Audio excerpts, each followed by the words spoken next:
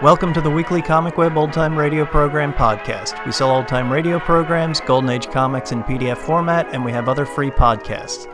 Visit comicweb.com for more information or find us on Facebook and iTunes. This week our podcast features the pilot episode of Voyage of the Scarlet Queen. It first aired on February 2nd, 1947.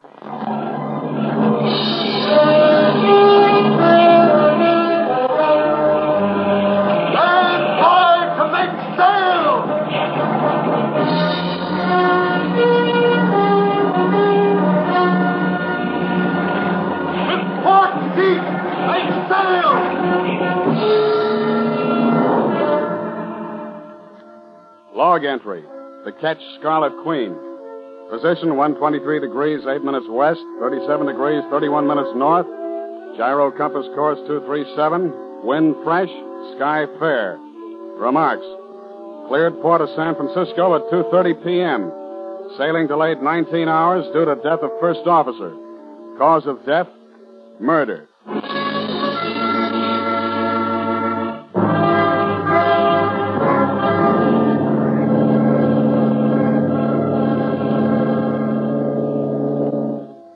I stood there on the pier that evening, the ache in my frame reminding me that a long, hard day of loading stores was behind me, and looked out over the bay. It wasn't a night for stargazing or anything, just typically San Francisco, damp and gray. The kind most people trade off early for steam heat and drinks in short glasses. But for me, it was good. The Scarlet Queen nudged her fenders against the dock right below me. She looked clean and young in her new white paint with her shining bright work, picking up the pier lights like costume jewelry under neon. She was beautiful, and she was mine, all 78 feet of her. She rose and fell just a little, even in the quiet harbor water, delicately, lifting her figurehead out of the shadows now and then to give her a glance at the dock. The Scarlet Queen, a fresh young body looking forward from just under the bowsprit, bold, teasing, dressed in only a crown, and painted scarlet. But that particular gray San Francisco night wasn't cut out for romance between man and lacquered wood.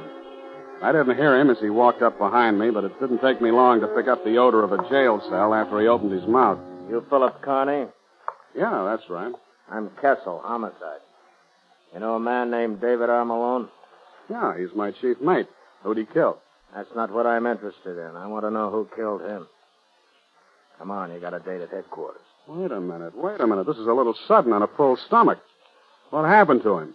How was he killed? The books are going to call it murder by a person or persons unknown. Homicide wants to know you better.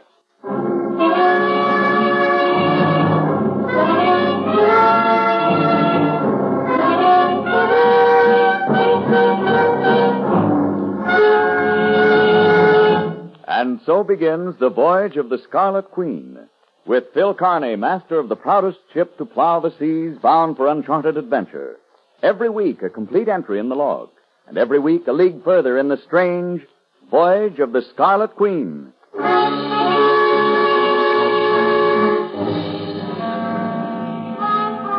last name, first and middle initial. Carney Philip M. Age? 29. Height? 6'2.5". Weight? 207.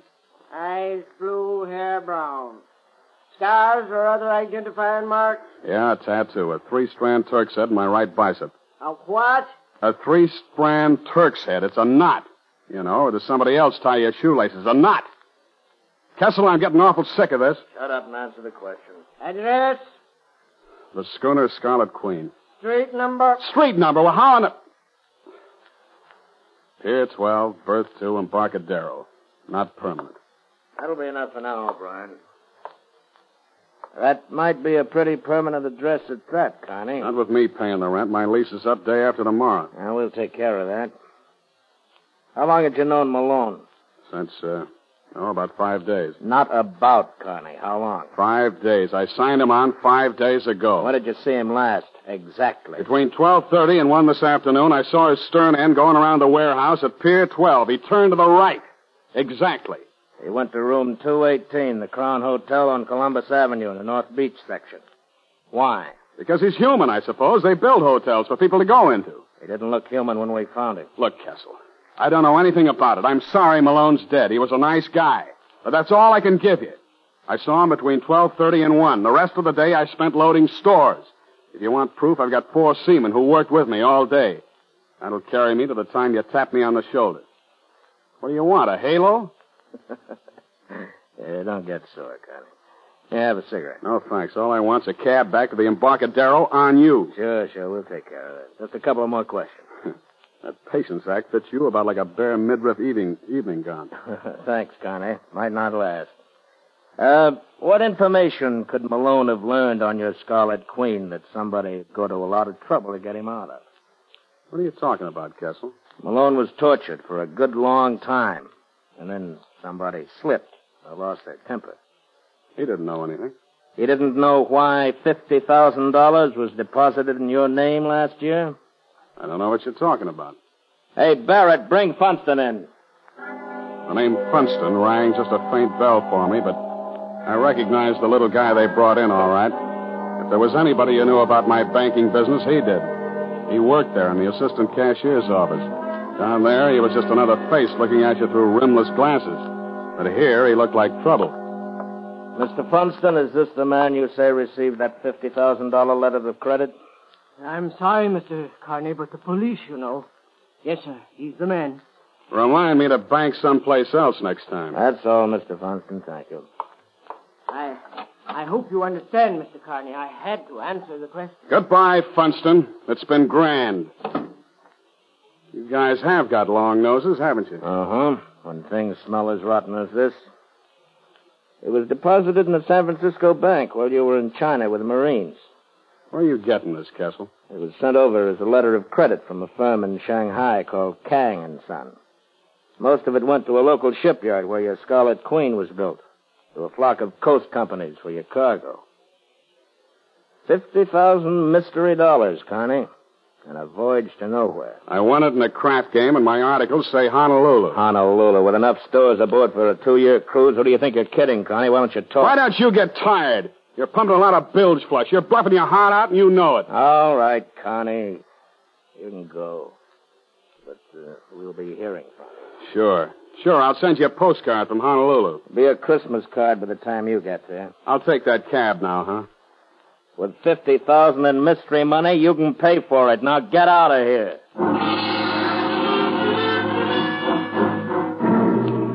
I would have traded places with any engine room hand on any Great Lakes ore ship after I left Kessel, and I hate fresh water almost as much as I hate engine rooms. Kang had warned me when I signed with him in Shanghai. The opposition, he called them.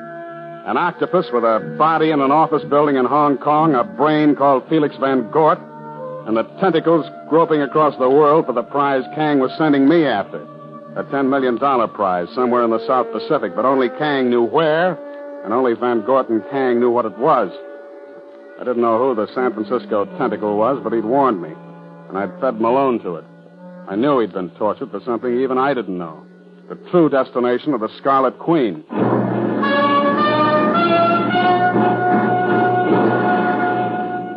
I locked my cabin door, closed the ports, and poured a couple of stiff drinks. I checked my naval code on the disposition of the monies and effects of deceased seamen and got Malone's stuff together. In a pocket of one of his coats, I found a match folder from the Gorgonia, a bar advertising pre-war whiskey and continuous entertainment. On the inside was a name, Helen, and the number 218. So I kept it.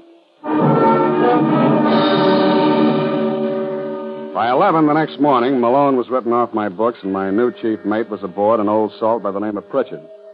By 11:15, Kessel's crack about that Christmas card made sense because the Coast Guard handed me a piece of paper saying my port clearance had been revoked indefinitely. And at 11:30, I was in my cabin cleaning a .45 automatic that I'd gotten out of the habit of wearing, and that's when I met Gallagher. Big Red Gallagher. Hello, Skipper. Who the devil are you, and how'd you get aboard? I wanted to talk to you. I'm Red Gallagher. Where's my gangway watch? He's got orders, nobody aboard. He tried, Skipper. Don't blame him, but you know how it is. I wanted to talk to you. He didn't have to explain. He held up a hand about the size of a fielder's glove and rubbed the knuckles as if they were bruised. He didn't have to say any more. He was about my size, wearing a shapeless, stained white duck officer's cap, faded dungarees, and a jumper with the sleeves rolled up. His face was heavy-featured, but not flat. His eyes, gray and set off by crow's feet wrinkles from squinting into the sun. And they were laughing at me. But no harm done, Skipper. He isn't hurt bad. Maybe he wasn't big enough to put you over the side, huh? Now, wait a minute, Skipper. Take it easy. We'll just bust a lot of furniture and lose a lot of skin that way. Don't be so jumpy. All right, unload in a hurry and get out of here, then. What do you want? I hear you're looking for a new chief mate, and I want to sign on. You're about 2 hours too late. What? My new mate signed on. And listen, if anybody told you the way to get a berth is to start knocking the crew around, they gave you the wrong idea.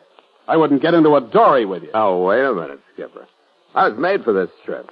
I've been with sail all my life, and I traded 3 years out of Sydney. I know that South Pacific. How do you know where I'm going? If that scarlet beauty under your bowsprit hadn't whispered to me, I could have checked your bills of lading and found glass jewelry, knives, and general Pacific trading cargo. You're too nosy for me, Gallagher. That's because I'm interested.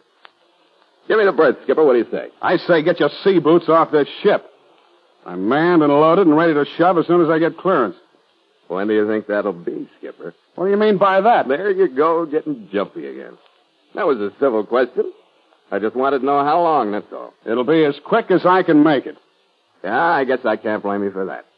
But maybe it'll be long enough for me to try again. You need me on this ship, Skipper. I've lived a long time without you, Gallagher. Keep your eye on the newspaper shipping columns. That's as close as you'll come to my sailing. After he left, I went to work on the 45 again, and at about 9, I got ready to follow the match folder. The Gorgonia was a typical non-tourist North Beach bar. Good, healthy fishermen up from Fisherman's Wharf. 3 women at the bar, and one sitting an electric organ up on a platform. None of them had Helen printed on their backs, but the only one whose name anybody would bother writing down was the gal making with the music. Honey-colored hair with a gardenia over the left ear, white shoulders pushing out of a whiter gown, a face full of confidence in the rest of her, and no wonder. After I finished my drink, I walked back toward her. Say, excuse me, but would your name be Helen? Well, that's a novel approach, isn't it? Should I go back and try it over with Irene or Penelope? What's the difference? It'd end the same way. Can I play something for you? Oh, this one suits me. If I can talk to you through it. Can't for the life of me see what we'd have to talk about. Maybe some other time we can get around to that. But I ran into an old mate of mine yesterday. He mentioned this place and you, and now I'd like to locate him. His name is Dave Malone. You know him? Malone? You sure he said he knew me? Yeah, I thought so, but maybe he was just hoping, huh? Afraid that must have been it. Because I don't know any Dave Malone. Yeah, well, it was one of those things. He mentioned your name, so I thought I'd give it a try. But I'll browse around, and maybe I'll come back on my own sometime. I hope you do. I'll be here. Yeah. And wear that dress, will you?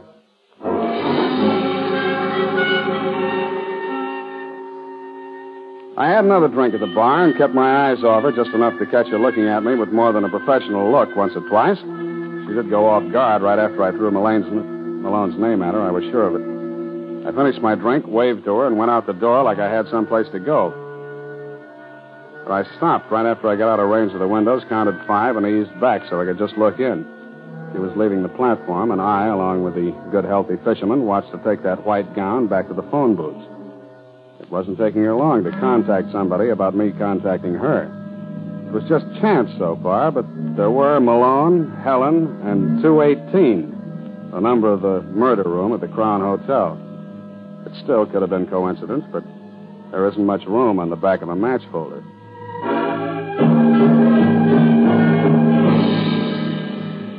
The Crown Hotel was a narrow brownstone front building, squeezed between 2 more narrow brownstone front buildings. I looked in at the musty lobby. It was empty. I tried the door once to see if it was going to ring a bell someplace, and when nobody showed up, I went in. There was a dingy brown hunting scene hung on one wall, and a dingy brown smell of bad ventilation hanging over everything. There was an immodest calendar from a Reno gambling club wasting its time behind the desk, and a register book that had seen more lives than Munchausen. I flipped the pages back to the day before, found room 218. It was registered to one John Smith. And then, just on impulse, I flipped back to the current date and found myself on top of the whole mess. There, sprawled in an awkward hand against room 218, was the single name, Gallagher.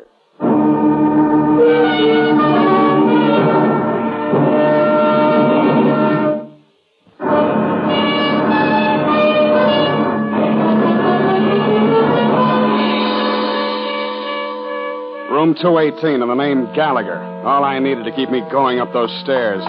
All I had to remember to enjoy bringing that 45 out of my shoulder holster was the picture of that wide grin and those gray eyes. I'd have gone through that door even if it hadn't been unlocked.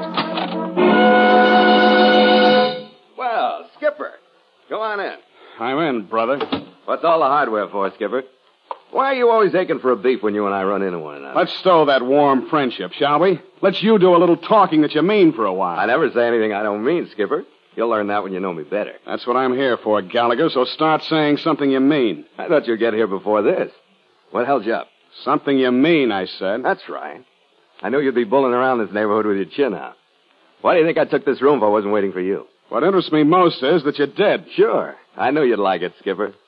I know you got to have somebody for Malone before you can clear San Francisco. You mean you're ready to confess? Not me, Skipper. I'm as clear as deep water. I got a witness.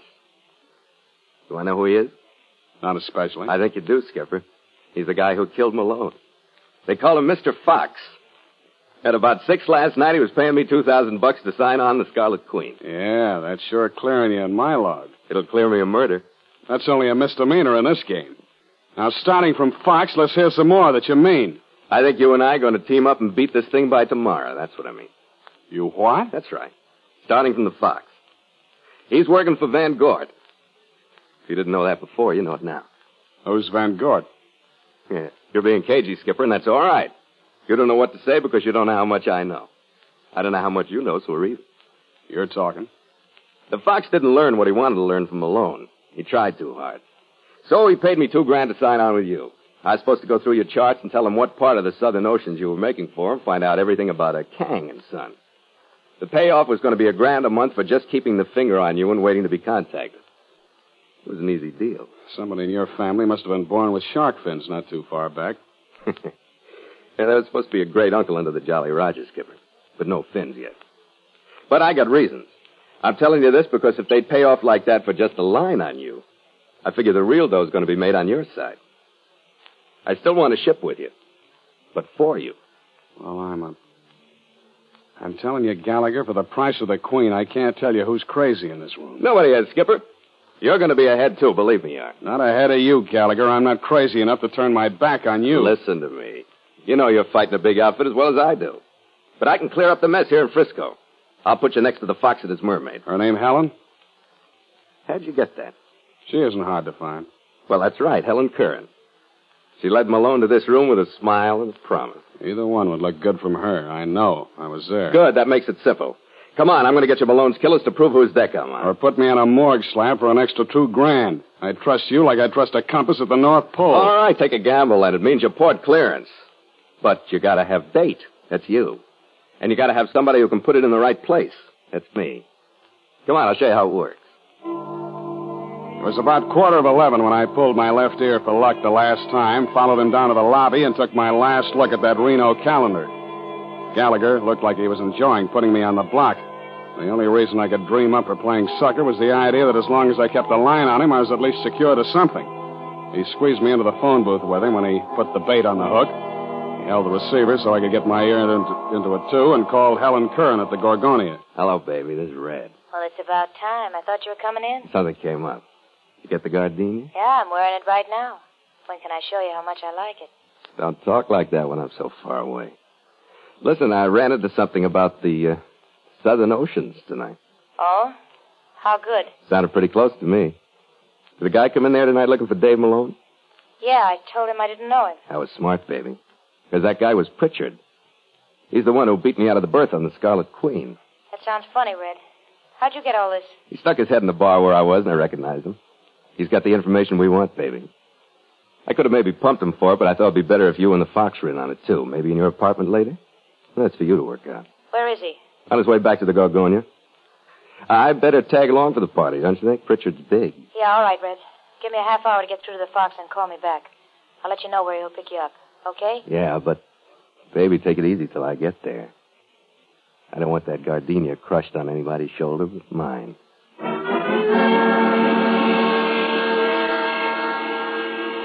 Helen Kern's apartment was in the Beulah Arms on Russian Hill. It was a little overdone and modernizing a setup that was dull mid-Victorian a few years back. Light walls with Venetian blinds, some flamingos and parakeets flying through verdant jungles and framed before they started. And a bedroom to the right that she went into saying something about something comfy. When she came back, I saw clearly that she went for off-the-shoulder hostess gowns, too. Oh. There, now I feel more comfortable. Mm-hmm. What's the matter with me, anyway? Is there something? I always seem to stir the wrong approach in you, or are you just shy? With you don't need an approach. You just move naturally. You aren't shy at all, are you? You're just overconfident. You've been spoiled by women. It never hurt me, but then it's not very often as appealing as your brand. Do you think I'll spoil you? Uh-uh. But I wonder if you'd hurt me. Not even if I could. Hey, wait a minute. I couldn't hurt you if I wanted to, could I? I don't know. It gets so lonesome at sea. Like I said, she knew her business, and I had to keep remembering that it wasn't all crushed gardenias tonight. We finally did get around to a drink out of a rattan-covered bottle, and I could tell by the heavy-lidded look she gave me over a glass that I was supposed to be a complete victim and as meek as a kitten with a full belly. She knew her business, but knowing that she knew her business, I went along with the kitten act, but I was as ready as a tomcat when the door opened. But I wasn't ready for who came through it. It was Funston. He was still looking through the rimless glasses, but now his eyes were steely hard and his mouth hung open a little like it was watering. It only took one deep breath to realize that he was the Fox. Gallagher followed him in wearing the grin. Hey, boss, wait a minute. Something's wrong. This guy isn't Pritchard. Red, what do you mean? That's right. This guy's Phil Carney, the master of the Scarlet Queen. I was sitting on the couch, and after a sellout like that, there was no use standing up. Helen left me like I'd broken out with a purple pox, and Funston had a small caliber gun out of an inside pocket faster than I could get my breath. Gallagher still stood behind him, looking at me with that grin. Red, he's the one who was in to see me earlier. Never mind, Helen. Something went wrong then. This isn't the guy I talked to. Never mind, I said. I'm well acquainted with him. You're an impulsive man, Mr. Carney. What are you doing here? I like a game of bridge as well as the next guy. You play a stupid game, Mr. Carney. You should remember that your Red Queen is not the top of the suit. She'll do. She'll never win a trick. You'll never use her. Do you know what I mean? Yeah, I know what you mean, but you're bluffing, Funston. Either that or you're double-crossing Van Gort and talking for yourself, fighting to stay clear of Malone's murder. I want more than talk. Yeah, you're still bluffing. You don't want to hurt me. Because with me out of the way, Van Gort's octopus would have nothing to follow. Wise up, Funston. You don't scare me. I'm too valuable. All right. I'll pay you $25,000 for the destination of your Scarlet Queen. I can't hear you. There are methods that talk louder than money. Now you're bluffing again. You'd never get it that way either. And what did Van Gort say if you laid me next to Malone? That's something I'll have to find out. At the moment, that looks better than arrest for murder. Stand up, Carney. You're really on a spot, Funston. You're even getting the double cross from your own people in this room. Now, who's bluffing, Carney? I mean, you're getting it from Gallagher. He knew who I was tonight. Gallagher. Skipper, why do you have to rush things? Oh, no. I'm all right, Skipper. I'll take him. Watch the mermaid. I raced her across the room to a table. She had a drawer open and a nickel-plated revolver half out of it by the time I grabbed her. No! Drop it, sister. Drop it. Let go of me. I said drop it. Calm down, sister. Get over there and calm down.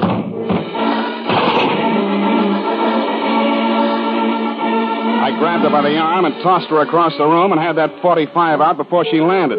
I twisted to look at Funston, and Gallagher had hit him hard enough to keep him from opening until Christmas.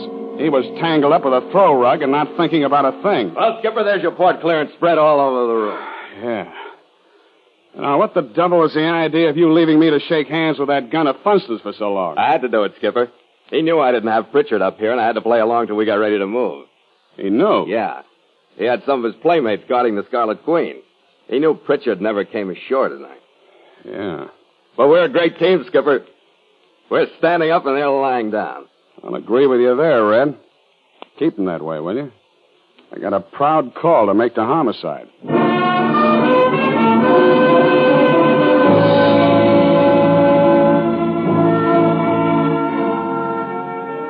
Kessel got what he wanted from Funston and Helen Curran. They didn't know any more about the whole story than I did. They were just stooges for Van Gort. What they couldn't answer made Kessel more curious than ever, and I told him what I could under legal pressure, which was just that Kang was sending me someplace for something, where or what, I didn't know. After Pritchard heard about what we'd been through, he decided he'd like it better on a harbor tug. By 2 the next morning, Gallagher was signed on, and we cast off from Pier 12. We went through the Golden Gate under power, sitting on the wheel box with a bottle between us. We followed the channel buoys out to the Farallones, picking up that good deep water roll. The Northwest trade started singing through the rigging. I felt like a man getting his back out of a cast and walking again. The crew perked up, too. And they fell to with a will when Gallagher started bawling orders.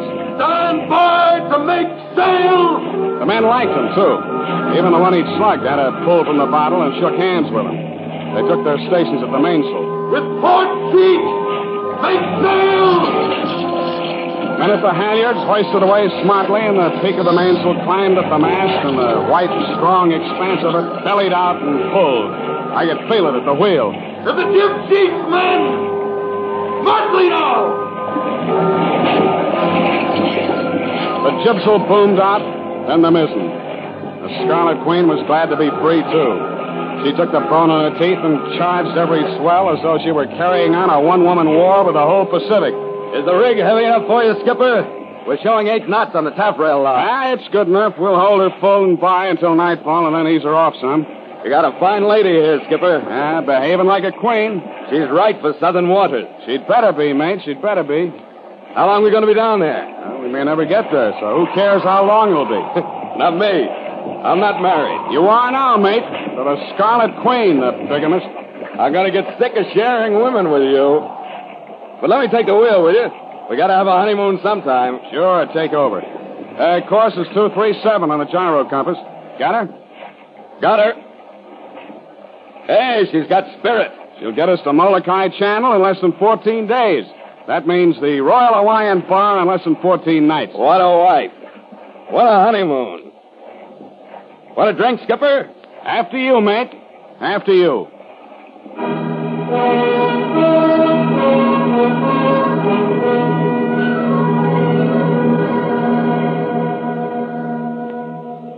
Log entry. Catch Scarlet Queen, 5:30 p.m. Miles traveled, 31. Wind brisk, sky fair. Sea choppy with high cross-swell. Mainsail and mizzen reefed. Ship secure for night. Signed, Philip Carney, Master.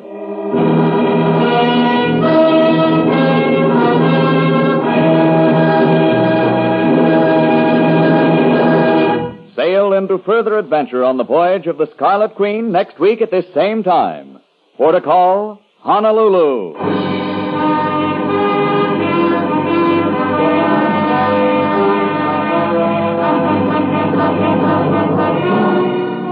The Voyage of the Scarlet Queen is written by Gil Dowd and Bob Tallman. Howard Duff plays Phil Carney, with Elliot Lewis as Red Gallagher. William Conrad was Inspector Kessel, Junius Matthews was Funston, and Helen was played by Kathy Lewis.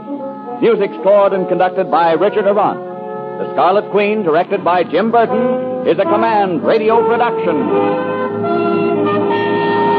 Voyage of the Scarlet Queen was a radio adventure on the high seas, airing on Mutual from July 1947 to February 1948. James Burton produced the scripts, which were written by Gil Dowd and Robert Tailman. Elliot Lewis starred as Philip Carney, master of the 78-foot ketch Scarlet Queen, with Ed Max as first mate Red Gallagher. The show seems to foreshadow Star Trek in a number of ways. Each episode opens with an entry from the ship's log, such as Log Entry, the ketch Scarlet Queen, Philip Carney, Master, and had a similar closing, Ship secured for the night, signed Philip Carney, Master. Arriving at an exotic port of call, the captain and first mate would go ashore and immediately run into trouble with the local authorities, agents of rival merchants, or desperate women in need of rescue. After some investigation and at least one good fight, they would solve the problem, get back on the ship, and sail away, Carney and Gallagher sharing a laugh and a drink at the wheel before the captain's closing log entry. Technically, the show was among the better radio productions of the time, employing realistic sound effects and sailing terminology, well-paced stories, and colorfully detailed settings. Most of the places visited by the Queen are real. Even the map coordinates given by the captain are mostly accurate, following a zigzag course around the South Pacific. Thanks for listening, and we'll catch you next week.